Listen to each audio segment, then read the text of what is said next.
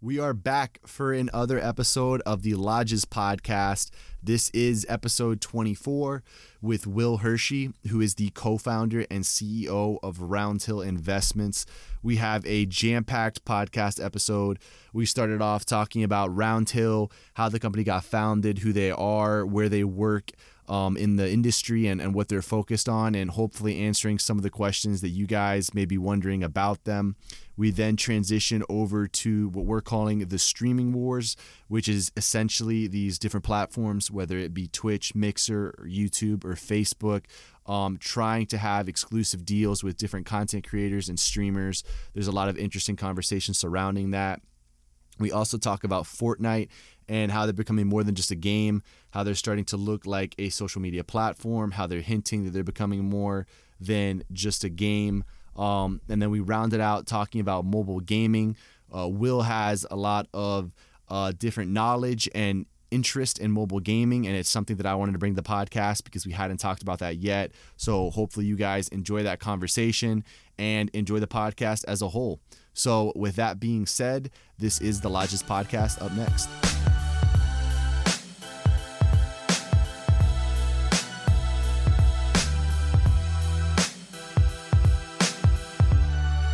Welcome back, everybody. We are live for another episode of the Lodges podcast.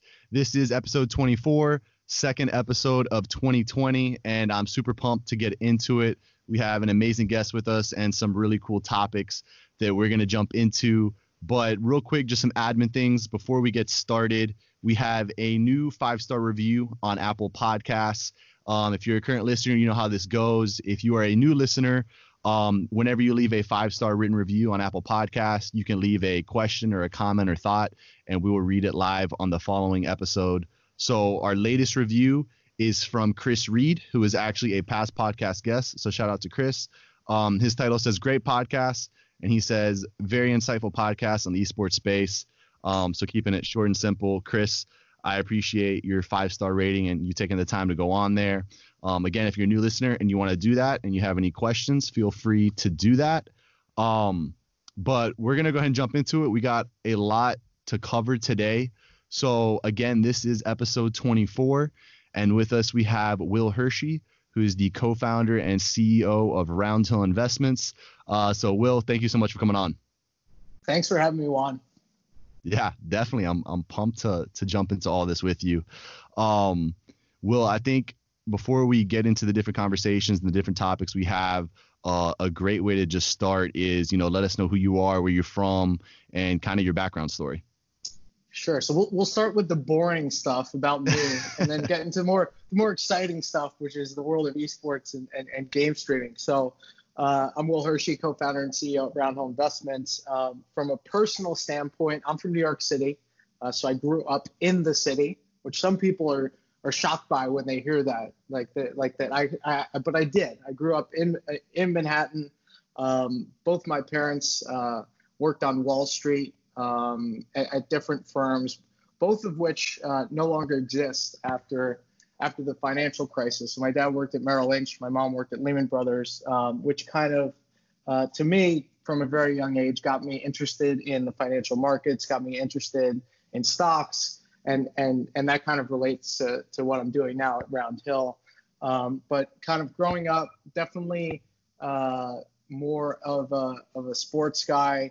I played football and lacrosse in high school, but gaming was always a big part of my weekends, of relaxing, and definitely something I did for pretty significantly in terms of the amount of time spent. I definitely wasn't a competitive gamer, but definitely spent way too much time gaming growing up, and that went all the way through college for sure.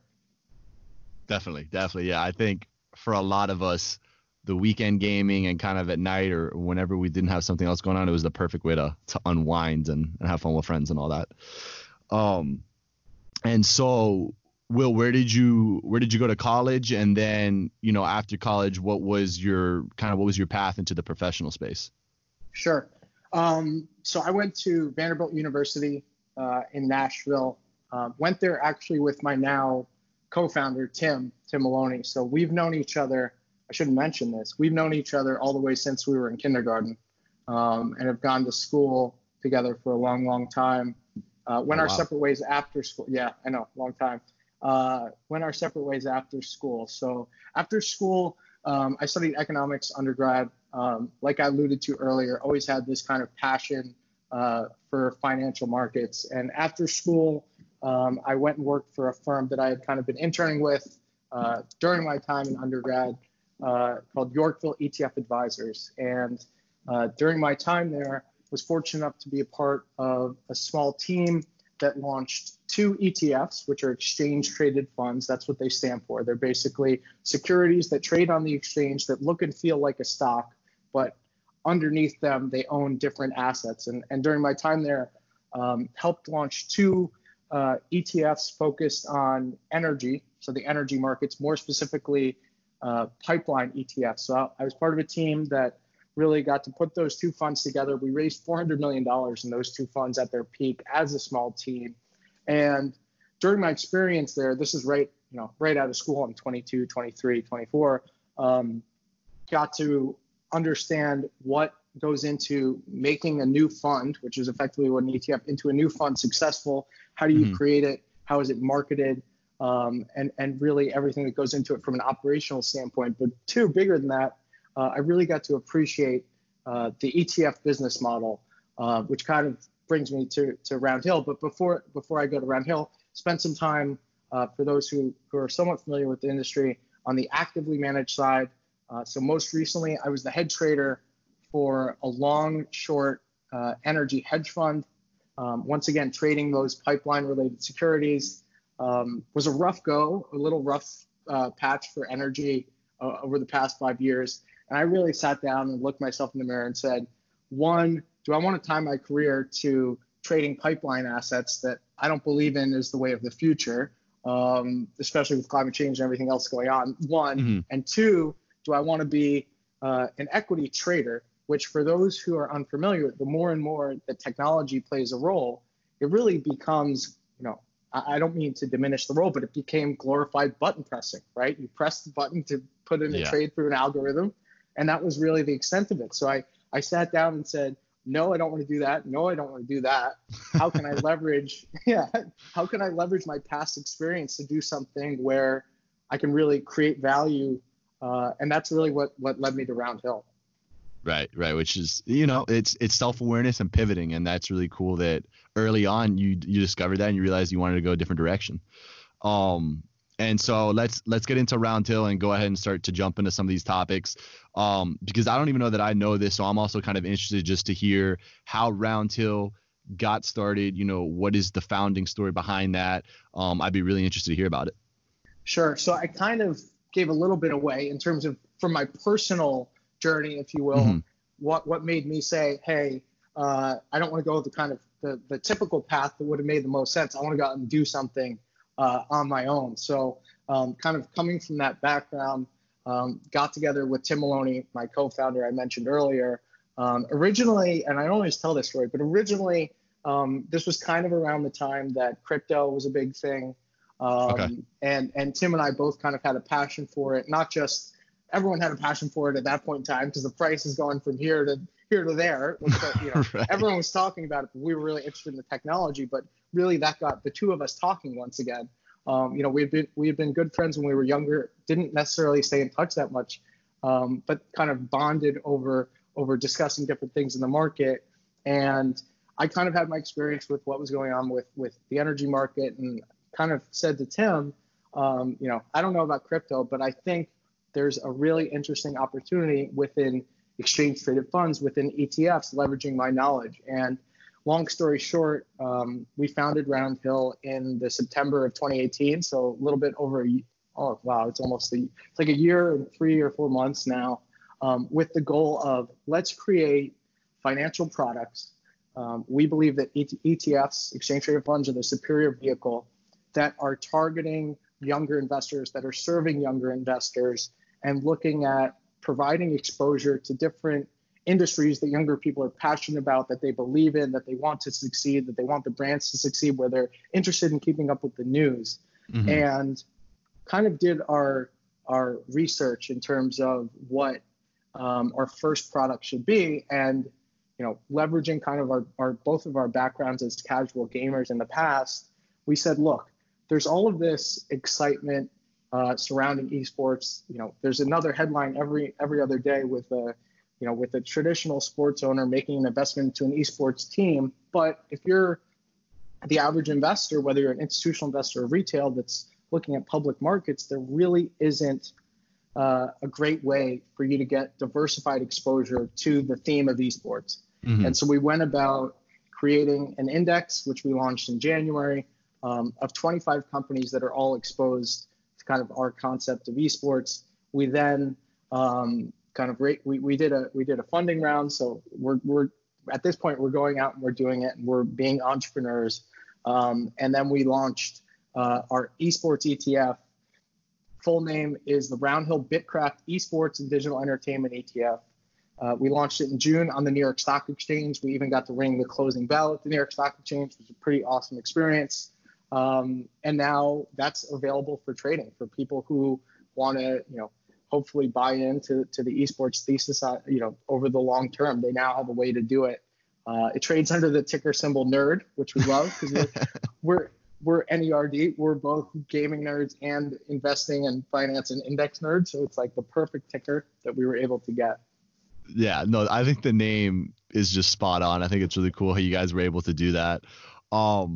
Okay, and then I want to jump into, and correct me if we can't, can we talk real quick about what's included in some of the ETF and, how you think it differentiates from maybe other competitors? Or really what I think is important here is that you guys really focused in on what is esports and you put that in the ETF. And I think that's really cool. So if you just want to touch on that real fast. Sure. So in terms of getting exposure to esports, whether it's private or public, there's, it's not always the most well-defined term. And I think part of our job was kind of helping to define that term and what it really means. And from an investment standpoint, what are the parties that stand to benefit? And we really, in terms of our research, kind of brought it down to three primary categories. And these are the types of companies that make up our ETF. And we can talk individual examples too, if you'd like. But okay. So the first main category are the games companies, the companies that own the intellectual property, that are game developers, that are sometimes game publishers. So companies like Activision, like Ubisoft. And really, I think when looking at esports, really, really important to understand, and this kind of can't be understated, is how much power the companies behind the intellectual property have in the whole ecosystem. Right. And very different from traditional sports where you and I could get a few friends together and start a pickup basketball league tomorrow. We can't go ahead and start our own Overwatch league tomorrow. Or right. We can, but we'd have to get signed in from Blizzard and do this whole thing, and probably not worth our time. But I think really, really important to understand two things about the game publishers. One is how much power they have in the ecosystem, right? Just look at Heroes of the Storm. Basically, Blizzard said, we're not going to support a competitive ecosystem anymore, and poof, it's gone. Right. That's one. And then two, when investing is, not all companies that create games create esports. I think when you look at the companies that are public that really have kind of the best portfolio of true esports, you have to mention Activision, right? Call of Duty League, Overwatch League, StarCraft, World of Warcraft. Another one I like to point out is Tencent, which I could rattle off the assets they hold for forever. But really important to understand, like Nintendo is a company not in our ETF. I think Nintendo's been pretty anti-esports, been pretty anti-game streaming, just in terms of the way they've run their business, and that shows its head. Next kind of group of companies are what we consider media companies. And in esports and game streaming, we really have this whole ecosystem and this whole economic base that's been built off of not the core underlying asset, but rather second derivative of consuming that asset. What I mean by that is no one wants to watch someone else watch a movie. No one wants to watch someone else listen to music. But right. Because of the digital immersiveness of gaming, and we'll talk more, I'm sure, about this, people want to watch other people play games. And how is that being monetized? And from a public market standpoint, that's kind of, falls into this media category of streaming platforms. In the US, the large streaming platforms are all owned by major tech companies, so those aren't included in our index. But you could look at a company like Huya and Douyu, which are the Chinese streaming platforms, Africa TV, Korean streaming platform included in there.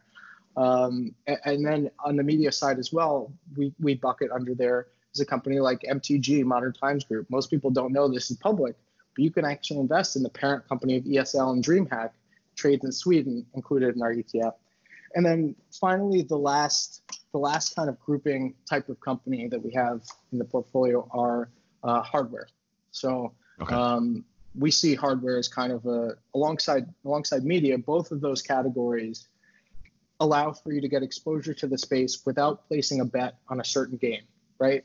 Whether it's if Fortnite is the hot title or League of Legends, people are still going to watch on streaming platforms, and they're still going to invest in mice and keyboards and headsets and gaming PCs. So companies there, I'm sure a lot of your listeners have heard of. I'm sure they own some of their peripherals are companies like Razer, which is traded in Hong Kong, like Logitech, which is out of Sweden, and really packaging all these types of companies together in order to create what we think is a diversified way to get exposure to esports.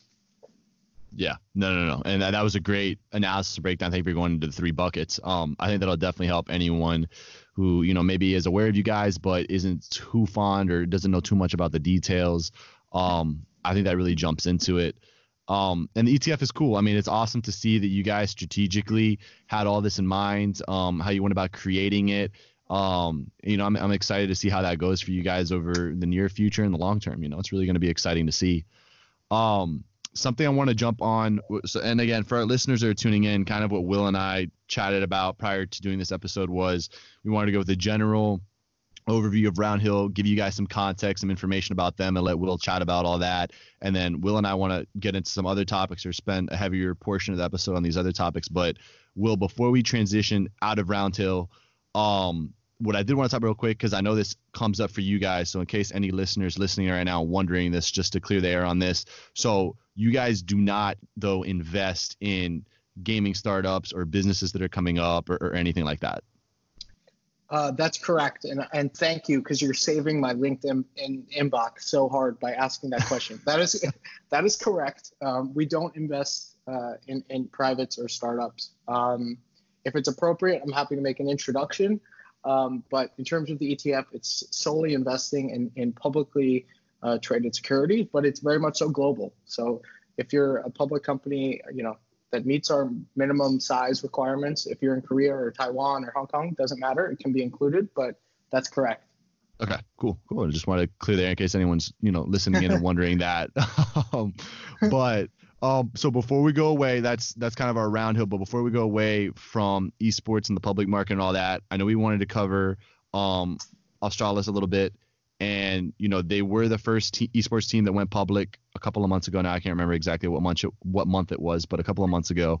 For context, for any listeners, in case you didn't hear that, to give you a little bit of context of it, from what I found, they're the number 1 ranked CSGO team. They have brand deals from Logitech, Audi. So a huge player that went public. The IPO was set at $133 USD a share, with a valuation of $75 million USD. So just some context. Will, I want to hear from you. Again, I know this story is a little bit not dated, but a couple of months ago, but given, the kind of guest you are and having you on, I still wanted to touch on it with you. What were your initial thoughts when this happened? And once they went public and we were able to, see more than if they weren't public, what were your thoughts? Yeah, no, I mean, it's first of all, it's a great thing for the industry, right? Because along with coming public, we get a look. Eventually, once they report their first financials, we start to really look, what does it look like from an economic standpoint to run an esports team? And I think that's going to be pretty interesting and cool to see. And beyond that, just at kind of the most visceral level, it's pretty cool to have a team asset public where their performance, when you're watching them over the weekend at the Blast Finals or whatever it is, could impact economically how that performs. It's like a very different asset from most stocks we think of. I mean, there's Right. a handful of traditional sports team assets that have gone public over the years. Madison Square Garden's public, the Atlanta Braves are public, Manchester United, but this was really the first esports team. I should also point out that there are other publicly traded companies that have teams underlying their assets. So Enthusiast Gaming up in Canada has Luminosity, which is Ninja's first team under their umbrella. Huya owns the Chengdu Hunters and Royal Never Got. So there's an LPL team. So there's other companies, but this was the first pure play. So what was my kind of take on it? It has traded a little bit lower from where it first came to market. I hate to kind of point things in a potentially negative way, but my first thought when I first heard the news was why? Why are they going public now when we're seeing, G2 raise 10 more million from the owner of the Brooklyn Nets at 100 million, when we're seeing 100 Thieves do another round? My first thought was maybe they don't have the same access to capital that some of the teams in the U.S. do. That was kind of my first thought. Okay. Maybe they weren't able to get, they weren't able to get the capital they need from the private market, so they turned to the public. Right. However, that being said, I think in terms of Astralis, you have a pretty interesting compilation of assets. So you mentioned their Counter-Strike team, which is, even if you're an outsider and you watch some Counter-Strike, they're at the top of the top. That's kind of their flagship asset, but they also have a franchise slot in the European League of Legends in the LAC. And on top of that, they have a FIFA team, but really between the League of Legends slot and the CSGO team, you kind of have two different assets. The League of Legends slot I view as something that they're going to have on their balance sheet that could very much appreciate over time. I wouldn't be surprised if the League of Legends slot in 5 or 10 years is worth more than the 75 million that they came to market at, just in and of itself. And that says a lot about League of Legends. But one last thing I'll share on Astralis is we got to see when they went public a look at their financials, and forgetting about where they are right now because they're just starting to figure out monetization. The biggest thing that they point to in their prospectus filing for the long term as driving value to their shareholders are the media rights for different leagues that they're participating in. And I think that this kind of relates to something we'll talk about in a bit, which is there's going to continue to be a battle for content. Right. And that's something that is going to be the long-term story for esports and how esports really start to monetize and make money. Definitely. And again, it's interesting to see them go public, and like you're saying, it'd be really interesting to see if a League of Legends slot does appreciate and go above the valuation that they initially had. And, it's just a lot of now different moving parts. And I don't know, it'll be cool to see it play out in the long run. Do you think, and this is just a hot take off the top of my head, do you think we'll see more esports teams continue to go public? Again, like pure esports teams go public? Or, do you think a lot will stay private for right now? Or what are your thoughts? I think we'll see most stay private. Okay. I think this was kind of a one-off. That's my gut, but we'll see. Yeah. Okay. And the last question before we move away from the public space is, and I had someone ask this question. I see people ask this question, and, given your experience and background, I thought you'd be the perfect guest to ask this to is, what, and I think some people have a general gist of, the benefits of going public versus staying private. If you have any kind of financial education or background in the space, you might understand that. But what are your thoughts on a gaming company or a gaming organization going public versus staying private? Just real quick, what do you think are the benefits and the negative aspects of that? Yeah, so I think, and we've seen this with a couple of smaller esports related companies that have gone public in the US, right? It's not just Astralis, the team. We also had Allied Esports go public, which owns a big venue out in Vegas. We saw Super League Gaming go public.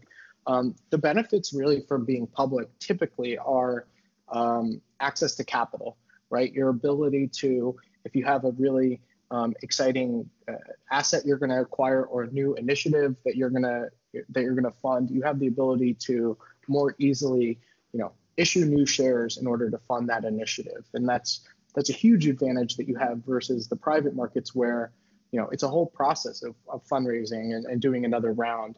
that becomes a whole lot easier as a public company. On top of that, you have a currency to acquire assets, right? You can buy things or do a merger or whatever else utilizing shares versus cash a whole lot easier when there's a public benchmark. And I think one last benefit is right now esports are rather hot, and potentially you have the ability to get a better valuation from the public markets with a large group of different investors who all want a little piece, and there's benefits there. From a negative, I mean, it's very expensive to go public. Australis listed on the First North NASDAQ in Denmark, which is an emerging market. It's not as expensive. That's kind of for more startup companies. But if you're going and fully becoming public, we're seeing a lot of this in Canada, by the way, where you have a lot of small startup like companies going public early in their life cycle. The downside is just the cost, the operational burden. You need to file public filings. It's really a cost standpoint from a negative. And then you're also opening up your financials. You're opening up your kimono to the world. The world knows. Right. There's no more kind of games to be played. It is what it is. Right. And along with that comes headlines, comes criticism. There's a lot that goes along with that. So, no, that's awesome. That's a great breakdown. I know some people, I've been seeing it on LinkedIn. I've seen some people asking other people. So I really appreciate you chatting about that for a second. Well, let's switch over now. Let's pivot a little bit and let's jump into what, we're calling the streaming wars, which is essentially, just these different platforms, whether it be Twitch, Mixer, YouTube, Facebook, battling for content creators and streamers and where the attention is going. And, I know you and I are both hot on this topic. It really interests us. And before we jump into it, again, I usually don't do this on episodes, but for this episode, since we're talking a lot of figures, I'm going to, again, just give the audience a bit of context. So from Stream Elements report, in 2019, if we're talking about market share of hours watched on different platforms, we saw Mixer have a 0.06% increase. We saw Twitch drop 6%. YouTube stayed about the same, and then the biggest jump forward was actually Facebook gaming had an increase of 5% again, and that's in market share hours watched. So people tuning in and watching. Will, I think it's very suitable that, of course, on the day we're having this conversation, Valkyrie announces that she's going exclusively to YouTube gaming. We had seen Courage JD already go exclusively to YouTube gaming. And, I'm not really even sure where I want to start this conversation because there's a lot going on. But yeah. I guess, what was your initial thoughts today with Valkyrie's announcement? Yeah, I mean, we call this, you mentioned it, streaming wars, right? Everyone's talking about the streaming wars that are taking place between, Disney versus Netflix versus HBO on video. But I almost think obviously I think, because this is what we're talking about, but I think the more interesting, exciting streaming wars is what's going on the game streaming platforms. And, Valkyrie is just one more domino to fall in terms of what's taking place here. It's much bigger than one streamer.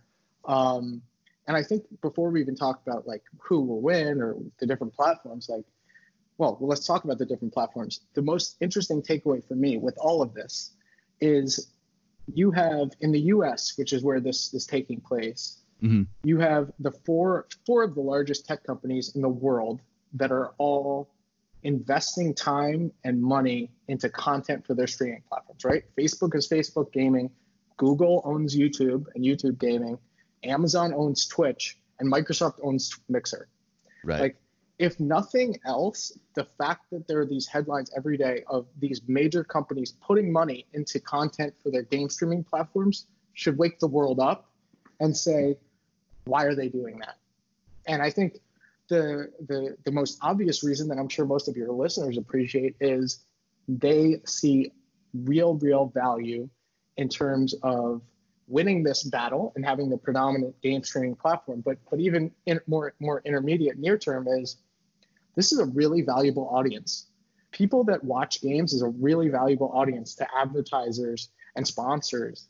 And you're talking about an audience that's growing really rapidly. And I think the biggest takeaway for me is those four companies, which have $1 trillion market caps, are spending time and effort on this, that should make you more bullish than anything I could ever say about this industry. Right. And the fact that it's all four that are, again, you're talking mega companies that are spending tremendous amounts of time, resources, and energy into this, and it's all four of them. It's not like it's just Amazon or it's just Google. And I don't think enough people say that. That's actually a really good point, and I hadn't even really thought of it from that perspective. But I don't think a lot of people are mentioning even that perspective of it. Yeah, I mean, like this is it's not just an allocation of money. I mean, these deals, even Ninja's deal, which we don't know the details on, is not moving the needle for Microsoft and Right. Mixer in that case, but it's a whole lot of time and effort that to me suggests they see tremendous value here. But in terms of what's going on, it's really I look to China as kind of being a leader in general in esports and game streaming. And what we're seeing happen now is there is this kind of, all of a sudden, came out of nowhere, this rush to go ahead and sign premier content creators, premier streamers, and to get them as exclusives on your platform. And we saw this play out in China where, most content creators, most streamers are actually signed to multi-year contracts, right? They're salaried. Right. They have health benefits. Most of them look and feel that way versus what we had in the States, which was kind of, you could go wherever you want, but it didn't come with that same security. This is kind of a natural evolution of this industry evolving and becoming more mature. And it's something that, once again, it has played out in China. It's interesting, and I don't mean to go down this rabbit hole, but in China, what we're now seeing is all of the their version of Ninja, they're all signed under one platform or another, whether Tuya or Douyu or Bilibili. Now, for the most part, but now where their attention is focusing in China is on the true esports assets. So we just saw Bilibili sign a 3-year, $113 million deal for the League of Legends World Finals, only in China. Like they signed the media rights deal, but it was only for China, which was like pretty amazing number. But it's interesting because this has played out over there. I think it's going to continue, starting with the top tier guys, but it's going to go all the way down to the mid tier streamers and content creators till everyone's locked up. Yeah, no, I agree. I think this is, like you're saying, just the beginning. With obviously it's got to start at the top. It's got to start with the big players, but and this is exciting, and I think we should appreciate this time, because if you're in esports and gaming, it's almost like it's free agency right now in the pro sports world. Like, I think that's a great comparison. I'm a huge NBA fan, and one of my favorite times during the NBA season is obviously the playoffs. But then it's the off season to see the different trades that happen, to see what teams go after what players. And of course this is different because they're individual streamers going to platforms. So I understand that difference, but you can make that analogy, and it's exciting to see different, people going to different places. I didn't mention, but so Valkyrie went to YouTube today. It was along with 2 other streamers. So it was actually like almost, you could call it a package deal for YouTube. So it was a big day for YouTube today. And so here's where I want to go next with this conversation is, kind of the elephant in the room is, should Twitch be worried? Their market share of hours watched dropped 6%. And when I looked at that report, the thing that stood out to me the most is, you could sit here and you say, oh, that's only 6%. But out of all these big players, everyone else has went up, and Twitch is the only one that actually had a negative. Should they be worried long term, or do you think this is just now kind of evening out the playing field, and overall they're still going to be, the mecca for streaming? That's a great question. I mean, I think if you ask me who's going to win, it's going to be Twitch. Let's start there. Now, should they be worried? Yeah, they should be worried, because their cost of content just went up. Now, instead of having them as the only player in the room, or them and YouTube as the primary players, now you have 4 active bidders going after content. And when that next kind of evolution happens, and when it's for big deals for esports assets, which I think is eventually where this goes, it's just going to make it that much more difficult. But that being said, I mean, you look at like Mixer numbers for Ninja, for Shroud, I mean, they're down a lot. Yeah. And I think it brings up this kind of interesting dichotomy, if you will, which is like, who is more valuable? Is it the content creators or is it the streaming platform? And then kind of even third, is it the IP owners? Is it the game, right? Like who made who? Was it Ninja? Was it Twitch? Or was it Fortnite? Like, I don't know. It's a good question. But it's interesting, right? Like who was the real value in that kind of ecosystem? I think there's some stickiness to Twitch. I think that it's kind of there in the position to lose. But yeah, there's no question about it that I was surprised, if I'm being honest, that Facebook had that kind of growth. But then again, you kind of need to take blinders off and understand that this is a global phenomenon, that it's not always like the headlines and the moves that we're seeing in the US. Yeah, definitely. And there's a few things I want to break down here with you because those are all really great points. And I think the question you ask, it's super interesting. You know, is it the streamer? Is it the game? Is it the platform? I don't know that anyone could really have a certain answer on that because I think they all kind of blend, and I think you got to kind of have a mix of the three. But you could certainly make an argument for almost any of those three, which is really interesting. But let's touch on the fact that, you know, you have Ninja and Shroud, and these two were kind of the ones that were surprising to me. You know, obviously, I believe in, and correct me if I'm wrong, but tracking my memory, Ninja was the #1 streamer of 2018 when he made, you know, the move over to Mixer. You had Shroud, who I believe when he moved was the 3rd most popular watch streamer. And, you know, we see their numbers come out on Mixer where they're obviously drastically down.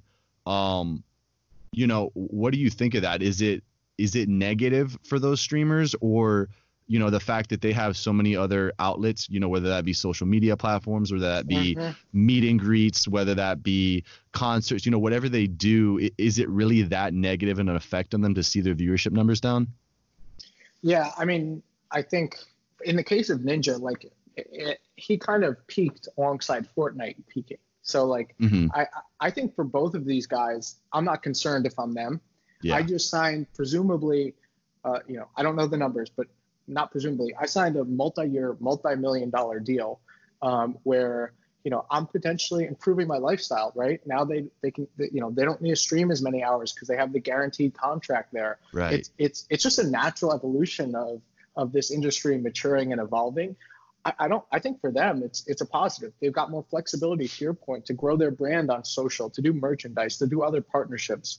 But that said, it's got, if I'm running Mixer, it's got to be pretty concerning. Like I can almost guarantee that when they signed those guys, they didn't expect the drop off to be that great. Right. And it's interesting because, like, if you speak to people in the industry, like, Mixer has arguably the best technology of any of the streaming platforms. They have lower latency than Twitch. They have the best tech background behind it. But it just, you know, there is some stickiness there. And if we go back to the earlier question, like, maybe the platform is the most important in that equation. I don't know. Yeah, no, it is. And, you know, I wonder with the platform, if we're going to see, you know, I don't know, is it a comfortability that people already had with Twitch because it was the early player and more people already spending time on there, and, you know, people are just being stubborn and just want to stay on Twitch, and we haven't evolved to, you know, okay, I'm going to go to other platforms. But it's just very interesting. Something I want to jump to real quick is, you know, overall, you know, I think we could spend hours sitting here breaking this down, and we're not going to do that for the sake of us or the listeners. But before we go away from it, I think a good ending point is, you know, is this overall spread of streamers getting exclusive deals? And again, you just touched on it. That means they don't have to stream as much. They have more flexibility in their life. You know, it's a better work-life balance for them. You know, is the spread of people going to different platforms overall good for the industry, in your opinion? Yeah, I think it's got to be good. It's much, and it's good for the most important people in the whole equation, which are the content creators and the streamers. You know, it's been pretty well documented kind of how many hours these guys were putting in to grow their following, and kind of how much time and effort it took, you know, for them to kind of get deals that look and feel more like a true job. It's a maturation of the industry. I think if you're going to look to the negative of it, I would say it's from a consumer standpoint, right? Like, it was a whole lot easier as someone personally who enjoyed watching Shroud and Ninja. I enjoyed watching both of them. It was a whole lot easier for me to say, okay, I just go to Twitch and I know they're all there. So from a user standpoint, it maybe wasn't the best thing, but from an industry growth and maturation standpoint, it's definitely a positive. And I think eventually we will see a winner. I think eventually, if Mixer doesn't start to grow, they're going to have to reconsider. And I think that goes for the other platforms as well. However, one last final piece to note here. Yeah. If I'm Microsoft and I have Project Scarlet coming out in the Xbox Series, whatever they're calling it, Xbox Series 1X, I can never remember the name, the new Xbox. Yeah, that's the new what we'll one. call it, the new Xbox. Yeah. I'm like, there's a whole lot of interesting strategic stuff that I can do with Ninja and Shroud to promote products that I have to sell that are separate from Mixer, because they're part of the Microsoft family. And there's more there, I think, probably compared to any of the other platforms. There's more there where they can continue to invest, even if it doesn't look like it's making money, and sell other products. I'll just leave it at that. Yeah, no, that the brand awareness that they can, because they have both hands to play, I think they got to milk that, and it'll be interesting to see, like you're saying, with this new Xbox coming out this year, if that happens or not. That'll be interesting to watch. Yeah. All right, well, that was great. I have a lot of fun talking about all that, and I know we wanted to jump into it, but now let's pivot over to Fortnite. And we'll chat here for a little bit, and then for our listeners, just keep you guys on track. We're going to talk Fortnite, and then we're going to end the podcast talking about some mobile gaming. But for Fortnite, this is really where I want to start at the top here real fast, is because there's so much argument and debate and different opinions around this. Do you believe, or do you consider Fortnite to be an esport, and why do you consider it, or why do you not consider it? Yeah, I mean, Fortnite's an esport. We can stop it right there. Like, they had the largest prize pool of any esport last year, including Dota. People were playing it competitively. Like, there's no question as to whether it's an esport. The bigger question for Fortnite, like, is it so much bigger than just a game? But there's no question that it's being played competitively. You have people putting in hours and hours, dedicating their lives and time to being great at competitive Fortnite. It is an esport. The one I see the other side of the coin. I see, that there's RNG involved, and you could say this for any battle royale. And does it look and feel like, like the most proper esports, which are usually 1-on-1 or 5-on-5? No, it doesn't. But right. I think anytime we're going to get new genres introduced to the world of esports, people are going to be hesitant. But I mean, if it walks like a duck and quacks like a duck. Yeah. No, and I think I agree with you. First off, just off the bat, I do agree it's an esport. I see that other side because it is an RNG game, and like you're saying, it's not 1v1, you're 5v5 or whatever the case may be. The biggest thing I just take a step back and look at is you have the large gaming organizations, whether that be FaZe, 100 Thieves, et cetera, signing deals for players that are competitive Fortnite players compared to signing a deal for someone that's a content creator for them. And, yep. When you talk about the prize pools, and then you talk about the fact that you do have those gaming organizations that also sign League of Legends teams or whatever the game may be, and they're doing it for Fortnite. In my head, that kind of solidifies it as an esport. But, we'll leave it at that. No. And one thing I would just say is, on the other side, too, is Epic did everything in their power to make it not competitive, right? They changed the meta right before every single big tournament. And introduced new items and everything all the time. They did everything. They did everything in their power to keep the casual player base engaged, which is how they make most of their money. This is true. But it still has a prominent esports scene. So I like it's here to stay. Yeah, that's a good point to bring out too, because I didn't mention that. That is a solid point. Okay, well, let's talk about this. And you shared an article the other day, or you wrote it or you shared it? Remind me. I was quoted in it. That's what it was. Okay. So you were quoted in an article, and basically the gist of the article was, will Fortnite repeat as the highest earning game in 2020? For context, again, in 2019, they had 1.8 billion in revenue. I believe you said that they wouldn't. I kind of want to, I agree with you. I don't know if I don't think they will. I kind of want to talk about that real quick though, because I do think it's an interesting topic. Yeah, so I think I was quite honestly a little bit surprised to see it on top of this year's list, just because looking anecdotally at things like player engagement, a good proxy for how much a game is being played is it's interesting. It's not hours watched on the streaming platforms, but it's the number of streamers that are streaming a game is usually a pretty good indication of trends. I think when you look at Fortnite, they had 2018 is the year where it just exploded, and they did all these things to keep up with it from a content standpoint and keep it popular and keep it fresh. 2019, from a business standpoint, is really when Epic Games figured out how do we best monetize our user base? How do we improve the revenue per user, and make that a science? Like, I think they figured that out, and once that happens, there's kind of only really two ways to, if you, for lack of a better term, if you figure out how to milk your user base as best as possible, really what you need to do is either really retain people really well or bring new people into the game. Obviously, we had Fortnite 2 or Season 2 or whatever we want to call it. Not Season 2, but Fortnite 2. I just don't see there being enough to bring new players without knowing what they have planned for the year. I don't see there being enough to bring new players into Fortnite. Like, if you were going to play Fortnite, you've probably played it by now, is my gut. Right. No, exactly. It's because the question that becomes, who has not played Fortnite yet that is even going to consider picking it up? Right. So, Exactly. So no, I completely agree with you that I think that is a struggle point for them. Something that I do think you could argue that they might bring to the table, and I know you're big on this, and I want to talk about this with you, is they do have their in-game activations, which, dating back have been awesome. Starting, we've had the Marshmallow concert, and I'm just gonna list three. You've had the Black Hole, you've had the Star Wars event. I'm just gonna have those three up. Obviously, there's been some other ones. And you talked about just a second ago, you mentioned that it's becoming more than a game, and that's what they have to do to continue to win in the scene. Where do you see, maybe not even just Fortnite, but we have these in-game activations, especially most recently the Star Wars one, which really almost made you feel like they put you in the game.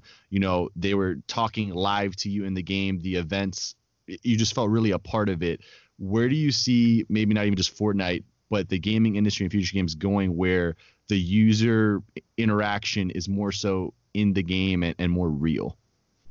Yeah, I mean, this is like, we're starting to look and feel like the metaverse, if you will, or like some people like to call it the third place. Like when I would go home growing up after school, I would log on to AOL Instant Messenger.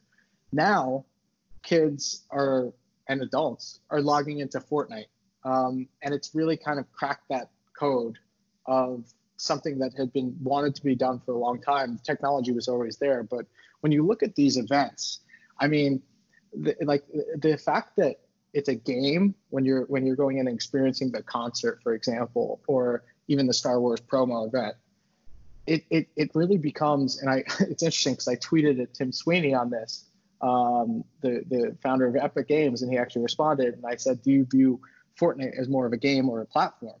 And he said, Fortnite's a game, but ask me that question again in 12 months, kind of hinting that they had plans for making more of a platform. But I look at these events and using the Star Wars one as the best example.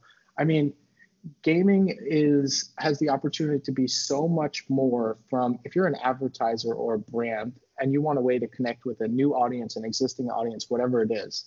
I mean, in any other medium, you have kind of your 30-second pre-roll clip or whatever it is, or still shot to kind of try and convince people. But in Star Wars, you actually had the in-game trailer, and then you had an item, a lightsaber, that allowed for an emotional connection with the users, with your product. And like that makes gaming as a platform, as an advertising platform, or whatever you want to call it, so much more powerful than anything else you could kind of do with any other medium. And we're kind of just scratching the surface with what this could become. And I think taking a step back, like, the reason why esports is so exciting to me is not the way it currently looks with people going to filling up stadiums, and it looks like traditional sports, and we're watching on a flat screen and everything else. But like esports and gaming is really our first look at what a virtual world could be. And Fortnite and probably Minecraft and Roblox and some of these other immersive games, GTA in a different way, but also similar. It's just so exciting. Like the interactive nature of games make it so that the better they get, the more we're going to be doing really interesting things. And that's going to be just interesting as a user, but also interesting from an economic standpoint as an advertiser and as brands. Yeah, no, definitely. I completely agree with you, and it's going to be interesting how it plays out. And one thing, Will, I want to see what you thought about this, that I've noticed, and again, we're using Fortnite as the example because I think right now, for as far as in-game experiences and really integrating the user, I think it's doing the best job. It's almost like each one of their events has gotten better, which you expect obviously over time. The thing that stood out with me in the Star Wars event was, and I'm going to sound really ignorant because I don't know the correct term for this, but you did not have to move your mouse or your controller. It locked in and moves your camera along as if you were legitimately watching the trailer, right? There was nothing that you had to do to keep up with the event, and it really almost just stepped it up. I think I was watching Tim the Tap Man live when he was doing it, and he was blown away by the fact that it was literally taking them along with them in the trailer, really making it feel like they were there. And that leads me to think, do you think eventually AR and VR then gets added to that, and now it's like you're really there? Yeah, I mean, I think that's the natural next step here. And I think it's something that can be included into an event like that. But for me, I look at esports, and I just alluded to this, but esports right now is kind of our first look at what this could be. It looks and feels a lot like traditional sports, right? We're going to arenas, we're buying beer and popcorn, and we're watching the game physically in person, the same way we do an NFL game, basketball game, soccer game, you name it, which I think is the natural evolution of esports, right? And the reason that it looks and feels that way, primarily in my mind, is because the older guys with the big checkbooks, the ones who are investing in teams and leagues and whatever else, they need it to look and feel like something they understand, right? Industries don't evolve overnight. They go in kind of different stages, and the first stage, kind of capitalized on people that understood traditional sports. Okay, let's make esports like traditional sports.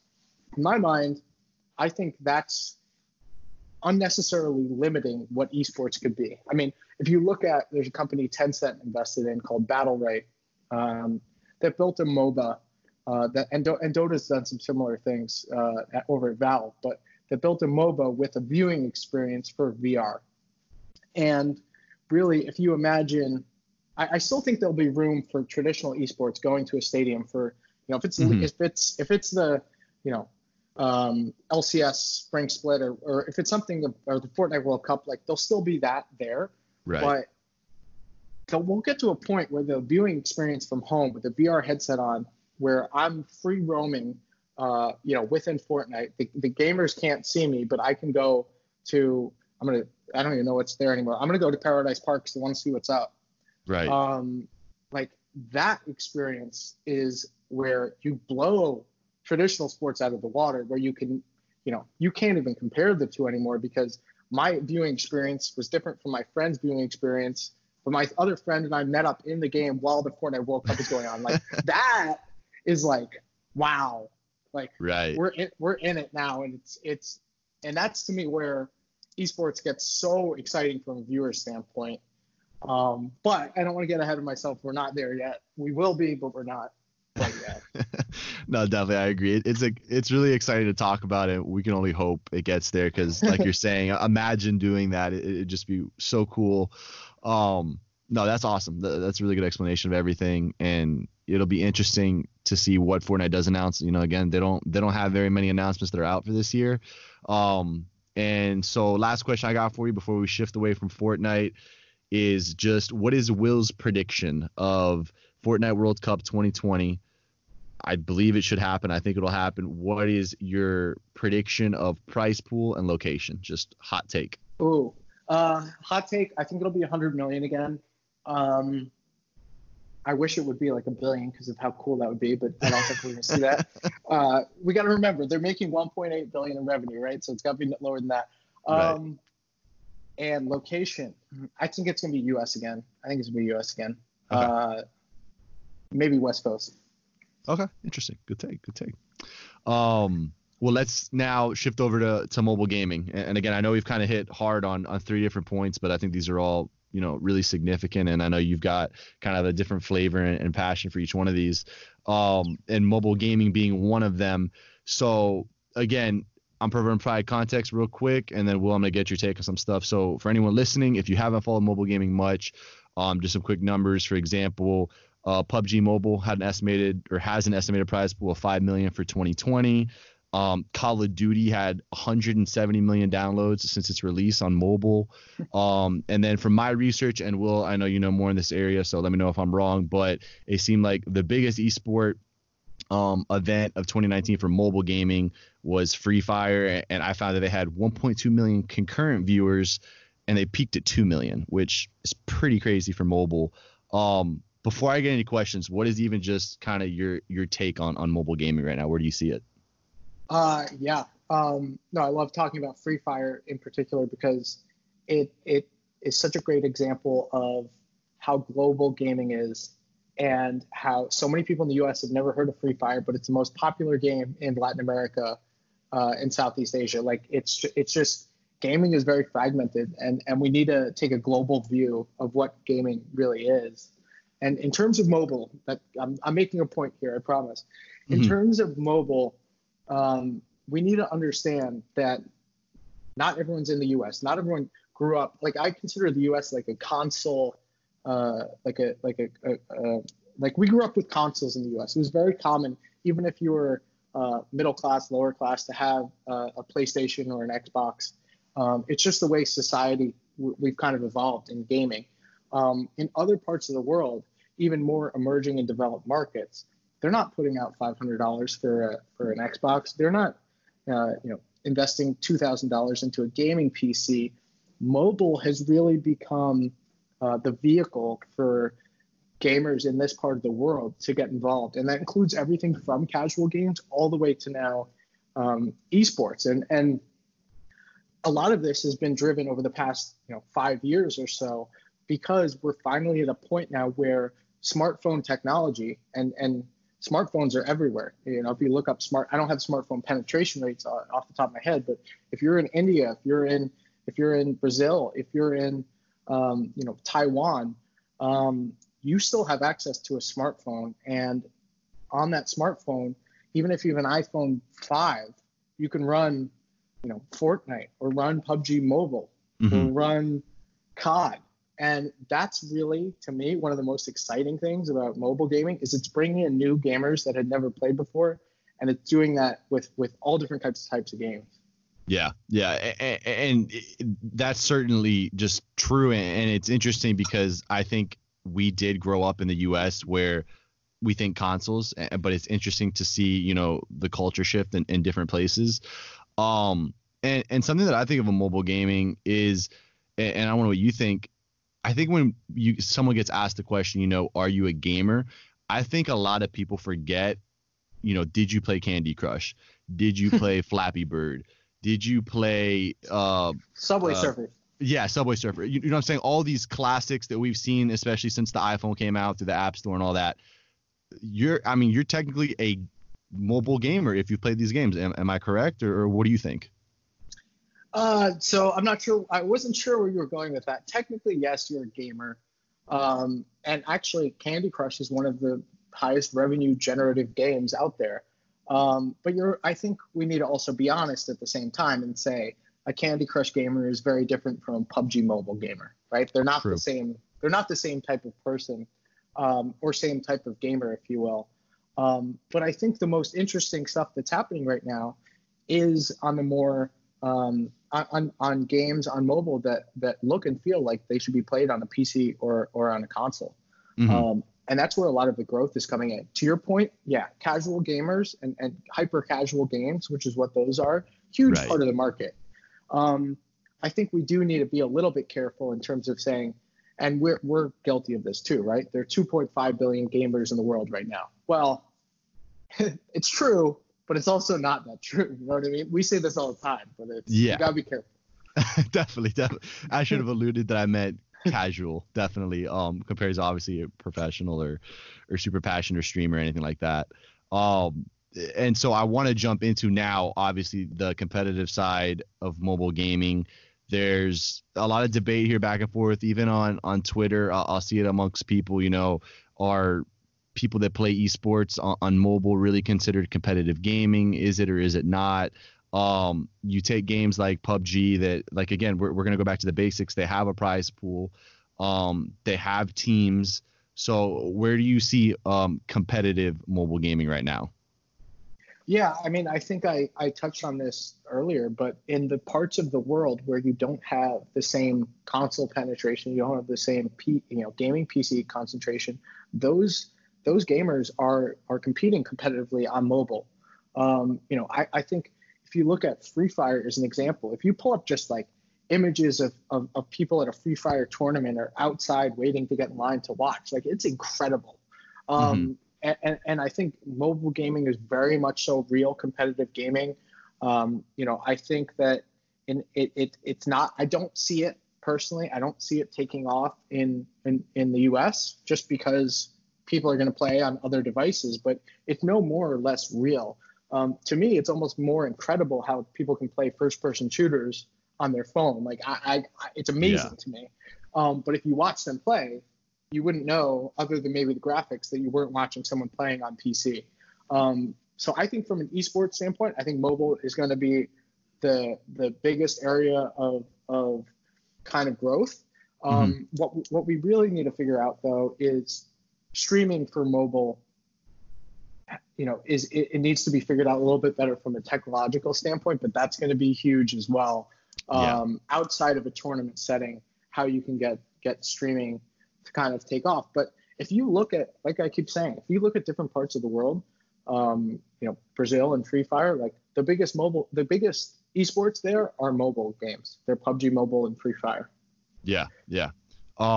Which is interesting because I don't. Go ahead. No, I just think the most important point to make here is, for people to be fans of an esport, typically, this isn't always the case, but typically they need to be playing that game to some degree on their own.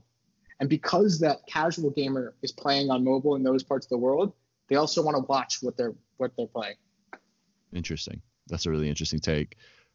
And really a lot of what you brought up, I'm sure that people listening right now may not even know of, because I don't know how many people are really even looking out there right now for esports as far as mobile gaming. And that's one of the reasons I wanted to chat with you about it, was to kind of bring a little bit of awareness of it on my platform at least. And so what do you think? Because again, I want to, for the average person right now, maybe they've heard of esports and mobile gaming, maybe they've heard different things. What do you think mobile gaming, again, we're going to stay on the competitive side, the esports side of this, what do they have to do going forward to, I don't know if you want to say make a better case for themselves, but to bring more awareness around it, I guess is a good question. Is it more events? Is it higher prize pools? Is it more teams? What do you think? I think I touched on this a little bit earlier, but I think it's more of the kind of casual streaming base that gets people more excited in watching the competitive play, right? Like, if you just think about, like, if Ninja didn't exist, and if all the guys from TSM didn't exist, and then all of a sudden there's the Fortnite World Cup out of nowhere, you didn't get people like accustomed to watching Fortnite. Now all of a sudden it's just the competitive play. It becomes more difficult to appreciate it. I think the biggest thing is kind of a more like quasi-competitive or like casual scene around streaming. But then again, I think we need to temper expectations here. I don't see Arena of Valor or PUBG Mobile or COD Mobile or any of these titles really becoming a huge hit from an economic standpoint or otherwise in the Western world, in the developed Western world. It's going to be other parts. It's going to be other parts of the world. Interesting. No, I want that. I think those are good points. I want to hear about it. I want to get your take on that. And I agree. I think if you start with the streaming base and get that attention going around it, I definitely that's the correct place to start. Here's something I want to ask you, and I've heard this brought up amongst other people, is if you're watching, and again, maybe listeners haven't watched, but if you watch a competitive mobile tournament, is there a disconnection you feel compared to a regular esports event, because it is someone looking down at their phone? And I guess maybe we've gotten accustomed to, if someone's looking at their phone, they're not paying attention to us, or there's that disconnection, if you get what I'm saying. Do you think that's an issue when watching a competitive mobile esports event? No, I don't think so. I mean, Okay. the if you're watching a competitive broadcast of one of these big esports, I mean, the biggest disconnect is the graphics don't live up to what you're accustomed to. But no, I don't think that's a hurdle. In fact, going back to kind of our earlier point of interactive nature of what esports could become, I think from a viewer standpoint, if you could incorporate, I mean, everyone has a phone, right? No matter Mm-hmm. what part of the world you're in, everyone has a phone. Imagine if for a mobile esports tournament, there's some sort of RNG that the fans in the stadium pull out their phone and they vote on. Like, I think there's actually some cool things that from a user and viewer standpoint can be incorporated into mobile that can't be elsewhere. We haven't seen that done in a major way, but that's another exciting piece from a viewer standpoint we could see happen in mobile. Okay. No, that is really interesting. I hadn't even thought of it in that point of way. Okay, so get the audience now engaged, like you're saying, if it's RNG or something like that, to where they feel a part of the experience that the players are feeling. Yeah, I mean, if you could have a developer that could truly work in kind of engagement and meaningful engagement from an audience standpoint, that could take mobile esports to the next level. And the more I'm talking about this, I haven't thought about it that much myself, but it does make a lot of sense. It does, yeah. When you said it, I hadn't thought of that, but I'm like, wow, Will has a good point here. It sounded like I had thought it through, but no, it does make sense. That's interesting. Well, that's great. And I hadn't talked mobile gaming yet on the podcast, and I know that you have a passion for it, so I definitely wanted to chat this with you. And hopefully anyone that's listening, if you had just a general grasp of mobile gaming, now maybe you've learned a few things. But I think that was a great conversation. Go ahead. No, and my biggest thing, it's mobile gaming or just gaming in general, is don't have blinders on. Don't think that, don't have just a small view of what the world of gaming is by looking at what's popular in your part of the world. Because even beyond gaming, there's certain titles that are popular in other parts of the world, right? Fortnite's really popular in North America, but Counter-Strike's dominated by a lot of, EU viewership, and certain titles are popular in different parts of the world. The same way we have in traditional sports, right? I couldn't tell you a thing about cricket. That's going to be the same as gaming gets more developed and esports get more developed. People who don't understand the industry think esports is like one game, or I don't even know what they think, but they don't appreciate that there's different communities and different environments being built around different games. A lot of that is geographic based. And I think that's really important. That's my biggest takeaway from looking at mobile as an example, but it's beyond mobile. Definitely. I think we have to, like you're saying, I think we have to take a step back and realize that this is a global industry, and different countries and different parts of the world are going to focus on different esports. And I mean, look at the Olympics. I think that's why so many people love watching the Olympics, is because if you live in the U.S., like you're saying, cricket might not be popular here, but maybe it is for another country, or, vice versa. Basketball is huge here. It might not be huge in another country. And, I think that's why people love the Olympics. So definitely something to keep in mind.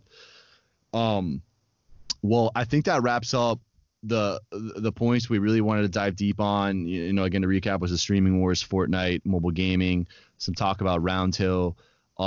Will, before we move into the lightning round, I always usually take this moment to open the floor to my guests. So if there's anything that we didn't cover, or anything you wanted to re-highlight, or do you think is a really important takeaway, I just want to give you the opportunity.